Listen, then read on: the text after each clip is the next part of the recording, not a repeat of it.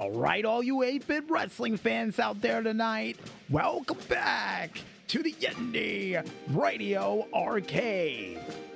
And now it's time for us to go into another edition of the 8-bit pay-per-view.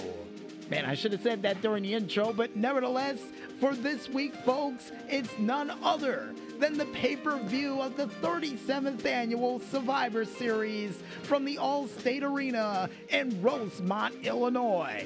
Even though they billed it as Chicago, still in Rosemont, but either way you look at it, still Wrestle City, USA. Because I forgot to mention during Music Village that this would be the place where they would also have WrestleMania 22. Still to this day, one of my favorite arenas to date. Just saying. And with all that factoids out of the way, folks, we go into our first match of the night, which would see the, Women's War Games match, seeing Team Bianca Belair going one-on-one against Team Damage Control. And Bianca Belair in her third War Games match with her team having the advantage would see Shotzi Blackheart with a Billy the Puppet purple jacket and even Charlotte Flair wearing pink that night in her first War Games match with Becky Lynch in her second. And Becky Lynch kicking off War Games for this year, while all the members of Damage Control would be wearing kabuki masks to, be a cohesive unit. I think it would have been better if they all painted their faces too, but nevertheless, Bayley, as the captain, would kick off War Games on the opposite side of her former Four Horsewomen partner and friend in crime. And the former Four Horsewomen of Wrestling would turn into war horses tonight, because we would see action going back and forth between Bayley and company, with Becky actually getting in control during this set contest, only until Bayley would toss her into the cage and would even hit her in with a modified suplex onto the steel diamond plate in the center. Then you would even see a modified toss to the cage and two separate drop kicks to Bayley by Becky Lynch, only for Dakota Kai to get involved with a kendo stick from the outside. And the next person involved in this match, since Team Belair got the advantage, would see none other than Shotzi Blackheart heading into this contest, only to slam the door in the face of Bayley, and would even bring every single chair and kendo stick you could imagine, but no tables in the process. Only for her to add a little bit of ECW action to this match, with not only a modified Sabu step-up chair senton to Bayley against the ropes, only for her to pull off a disgusting suicide dive, landing on her head just to try to take out Bayley. Yikes! Yikes! Then next up, you would see on Team Damage Control in this match none other than Io Sky, who would be in her second War Games match, or should I say her fifth War Games match in second for Team Damage Control, and would enter in with a chain. And not only would take out Shotzi with a Beal throw with the said chain, but will also take out Becky Lynch with a chain shot right to the gut. Only to see Bianca Belair, the team captain of her team, in the match third to try to take it to Damage Control with dual braid attacks. Sort of reminded me of Sindel from Mortal Kombat, and would even be able to do a modified alley-oop bomb directly to Io Sky, directly into the trash can in the corner. Only for Kairi Sane to walk into the match next for Team Damage Control, plank walking her way to the ring with a trash can lid. Only to hit Shotzi in the face with a spinning back fist and even a drop kick, almost reminding me of Rob Van Dam with the trash can in the face of none other than Becky Lynch.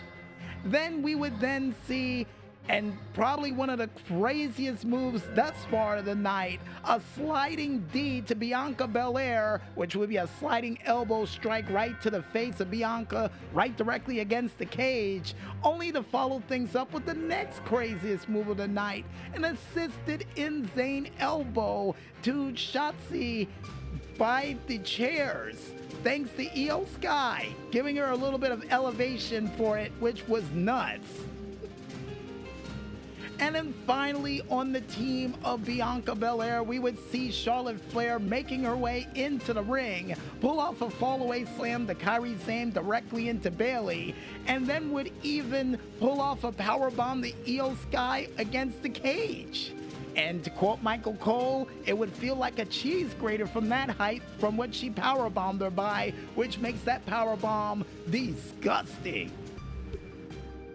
But outside of disgusting powerbombs, folks, we would then see our what the hell moment of the night in the form of Io Sky living up to her name of the Genius of the Sky to dumbwaiter a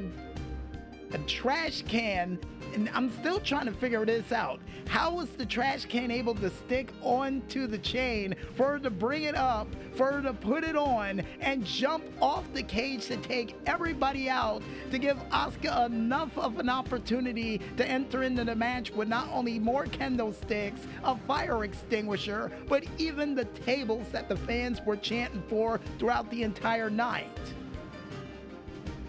And immediately after Asuka would enter the match and kick off this War Games match, we would then see not only a modified version of a double power bomb by Charlotte and Becky reconciling their differences, but also during the said contest, besides all of them getting back together as two of the four horsewomen, we would also see to Becky Lynch and Bianca during this match getting quad drop kicked while being chained, and even a moonsault off the cage by Charlotte during this match to everybody for a near fall. But then during this set contest, you would see two of the horsewomen teaming up together, not only to pull off a figure eight that would get broken up by Bayley with an elbow, but Kairi Sane not so lucky seeing none other than Becky Lynch breaking up the insane elbow with her knees to pull off a disarmer that we would see getting broken up by Bayley with a tiger knee right directly to the face. Then immediately after that, we would see a doomsday drop kick to Asuka by the help of Bianca Belair and company, only for that to get broken up by Bayley. For the Miz to get stopped with a fire extinguisher by Bianca Belair during the set contest. Only for Bianca Belair to sit idly by as we would see Charlotte trying to spear Kairi Sane, only to spear none other than Bayley, only for Bayley to suffer the wrath of the ball pit senton, followed by the kiss of death by none other than Bianca Belair. Then even followed by an avalanche manhandle slam for Bayley, the captain, to fall in this match despite their advantage, which would turn into a disadvantage for the team of Bianca Belair to win this match via pinfall. And as the match would end, we would see all of them celebrating on the top of the cage with their said victory, for us to move on to what would happen backstage, which would see Otis and Pretty Deadly arguing about it being crisp or chips for none other than R-Truth after the chips would go everywhere. Yes, I'm calling them chips. For R-Truth to tell them, yeah, these are Ruffles and you can taste the meat in them. And can't we all just get along and watch Tozawa do the Ruffle Shuffle? So apparently the dance that he does that's backstage that's so nasty is now being called the Ruffle Shuffle. I'll allow it.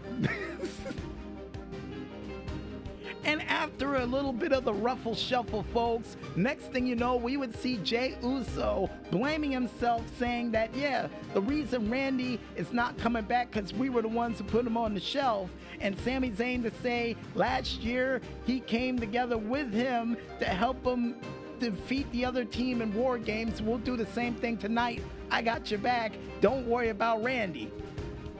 And after that vote of confidence for Jey Uso for an attempt of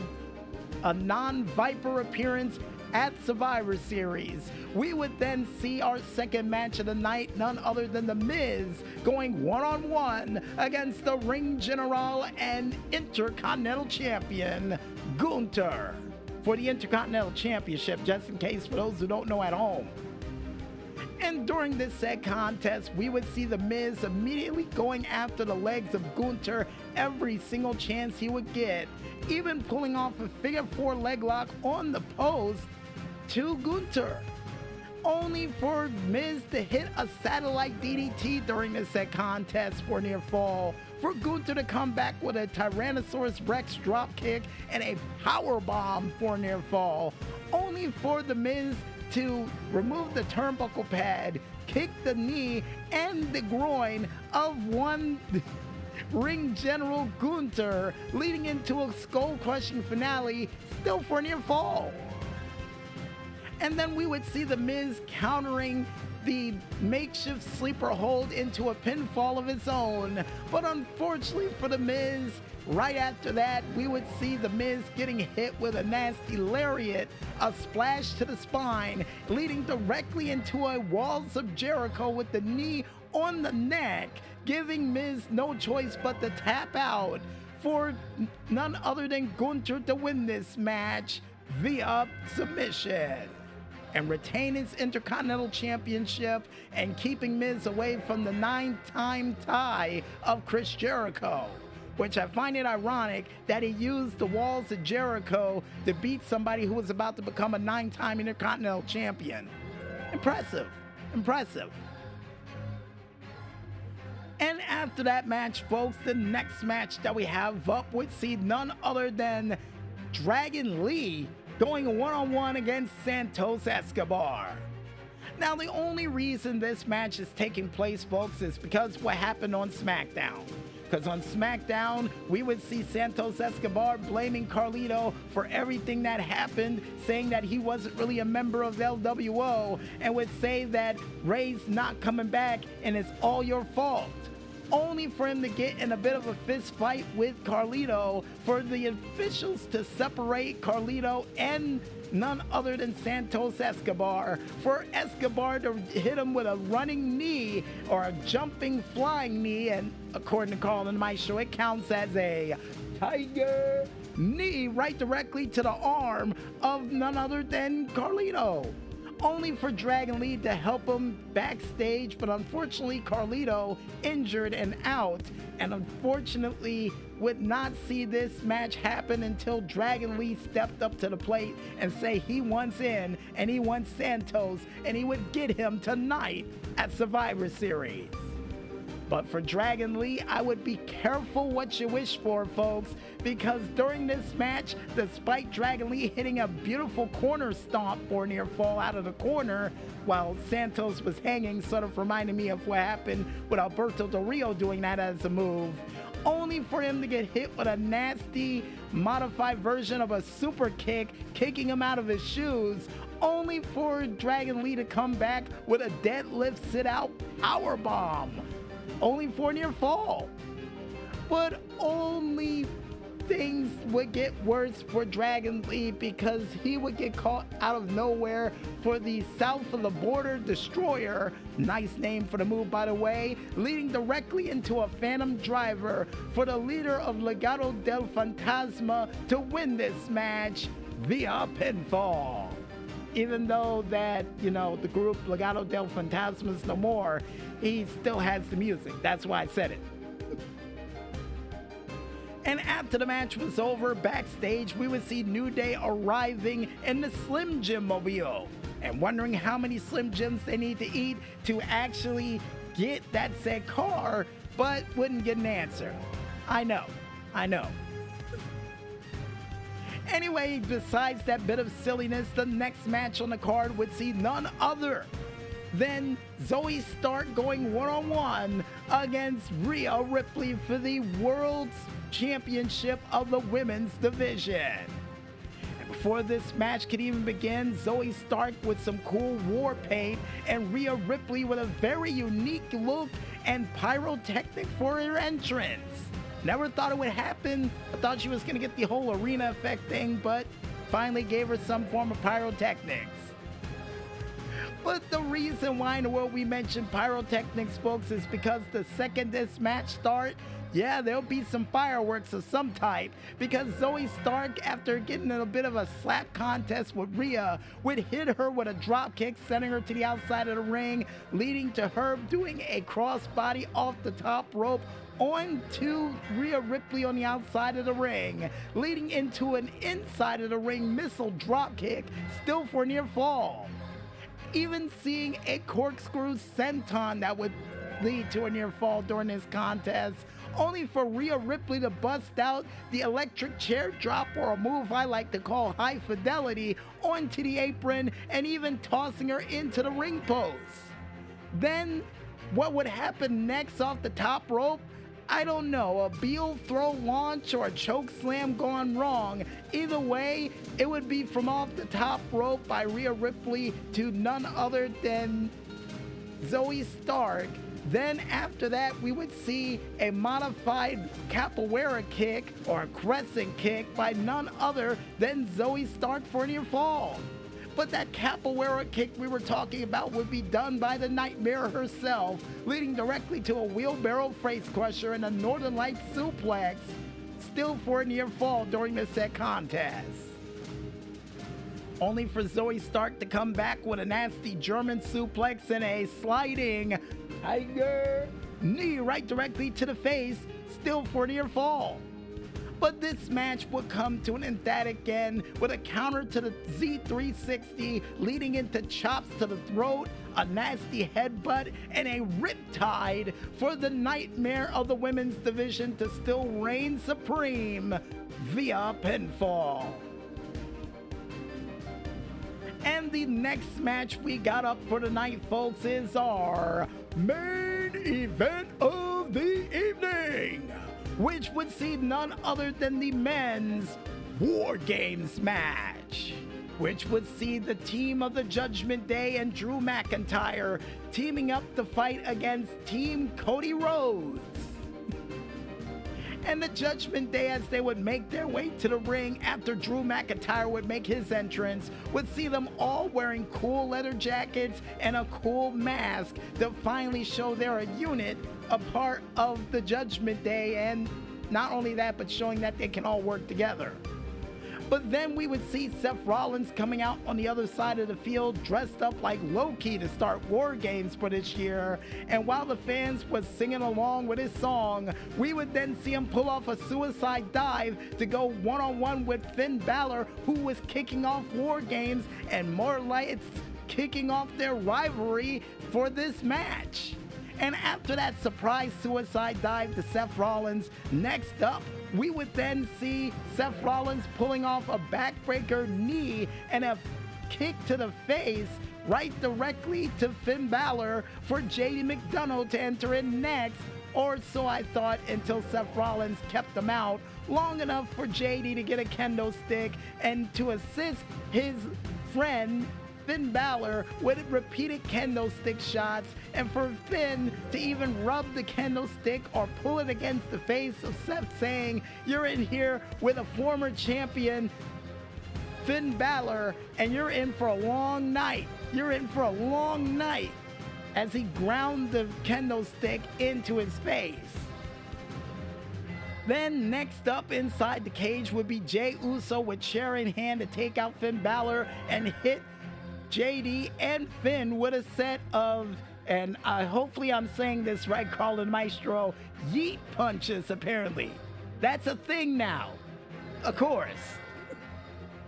But besides that bit of silliness, next up you would see Damian Priest making his way into the ring despite Drew McIntyre wanting to get in to beat the daylights out of none other than Jey Uso, who was finally in the cage. Only for Priest to break out a riot baton and take it to Seth Rollins and Jey Uso, followed by clashes or splashes into the corner and a launching version of a broken arrow to Jey Uso.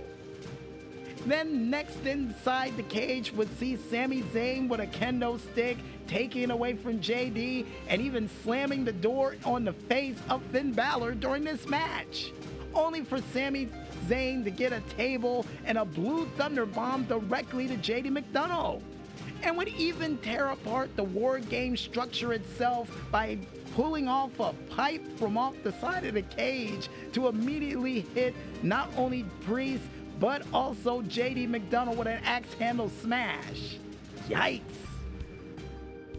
And the next man into this match would see none other than Drew McIntyre and the Scottish Terminator with a mission on mind of demolition to take out not only Seth Rollins and even toss Sami Zayn around, even using Seth as a weapon to Sami, sort of reminding me of what happened with Loki with the Hulk slamming him around, and instead of saying puny human or puny god afterwards, he would set his sights directly to none other than Jey Uso by slamming him into the cage and beating the daylights out of him. But fortunately for Jey Uso, he would have some help in the form of Sami Zayn helping him to pull off a 1D to try to take him out. And then after a bit of hell, we would finally see Cody Rhodes into this contest, and the man whose father invented this very match would see him honoring him with a cowbell bull rope to try to take out the competition with the help of Seth Rollins, not only clotheslining one man of the Judgment Day, but also making Finn Balor sing soprano by giving him a little bit of the low blow with the rope. Ouch! Ouch!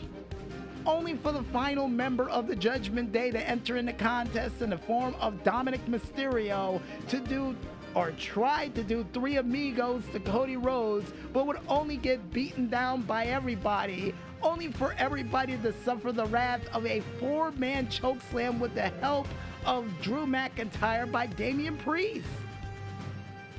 Then immediately after that, you would see not only a frog splash to Cody by Dominic, a coup de grace by Finn to Seth, even a moonsault by JD to Sami, leading into a razor's edge to Seth Rollins through the table. And as the clock would wind down and no sign of Randy, we would see somebody else with an R in front of their name coming to the ring in the form of Rhea Ripley to cash in the Money in the Bank briefcase. But just when she was about to cash it in, she started hearing voices. Randy Orton, after a year and 6 months absence from the company, would finally make his return tonight and would not only do clotheslines, power slams, and even a hesitation DDT to Finn Balor, but then would be able to see all the members of the Survivor Series team work together in unison to give a hesitation DDT to all the members of the Judgment Day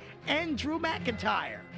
And as Randy Orton was about to set up for an RKO, he would switch his direction directly to Jey and would tell him, "I haven't forgotten what you did to me. I haven't forgotten," only for none other than Damian Priest to get a super kick to the face, Dominic to suffer the wrath of an RKO. Meanwhile, as the camera would pan over, we would then see a stomp to Damian Priest on a diamond metal plate in the center of the ring, followed by a Cody Cutter to Finn Balor, a haluva kick to Drew, and even an Uso splash directly to Drew McIntyre. For JD McDonald to say, you know what? Screw this, I'm out of here. But before he can even escape, Sami and Seth Rollins would climb the cage, beat the daylights out of him, and with Randy Orton waiting on the ground, almost reminding me as my brother would wait for a fly ball in MLB 98, he would catch him, and just like in that game, out would be JD McDonald with a nasty RKO from high above the skies. And after that said RKO, we would see the team captain hitting the other captain of Damian Priest with a nasty crossroads for this match to end in favor of the team with the most winning Soul Survivor moments in his history of his career. And I'm talking about Randy Orton, Mr. Survivor Series himself, via pinfall. The team of Cody winning the match is what we were trying to lead to.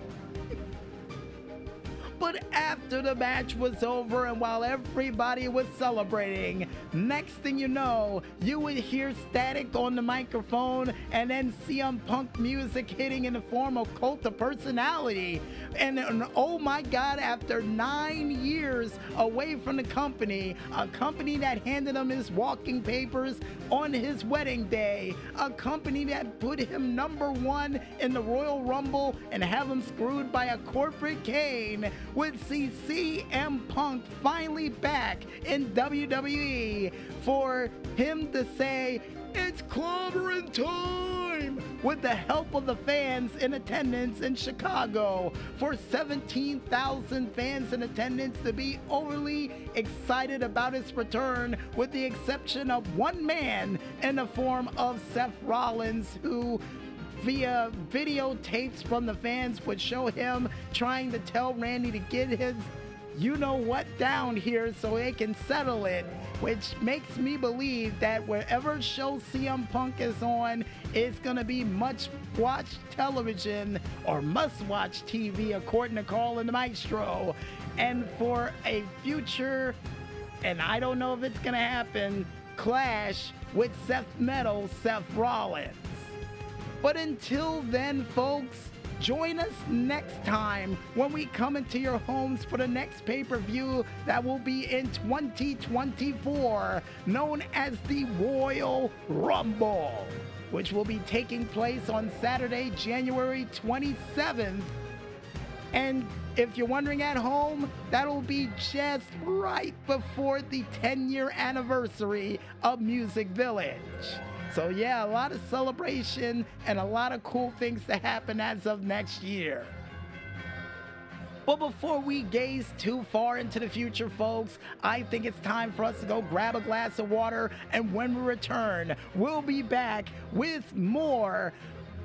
of the Indy Radio Arcade as we return right after a word from our sponsors. So don't run out of quarters just yet, folks, and stay tuned.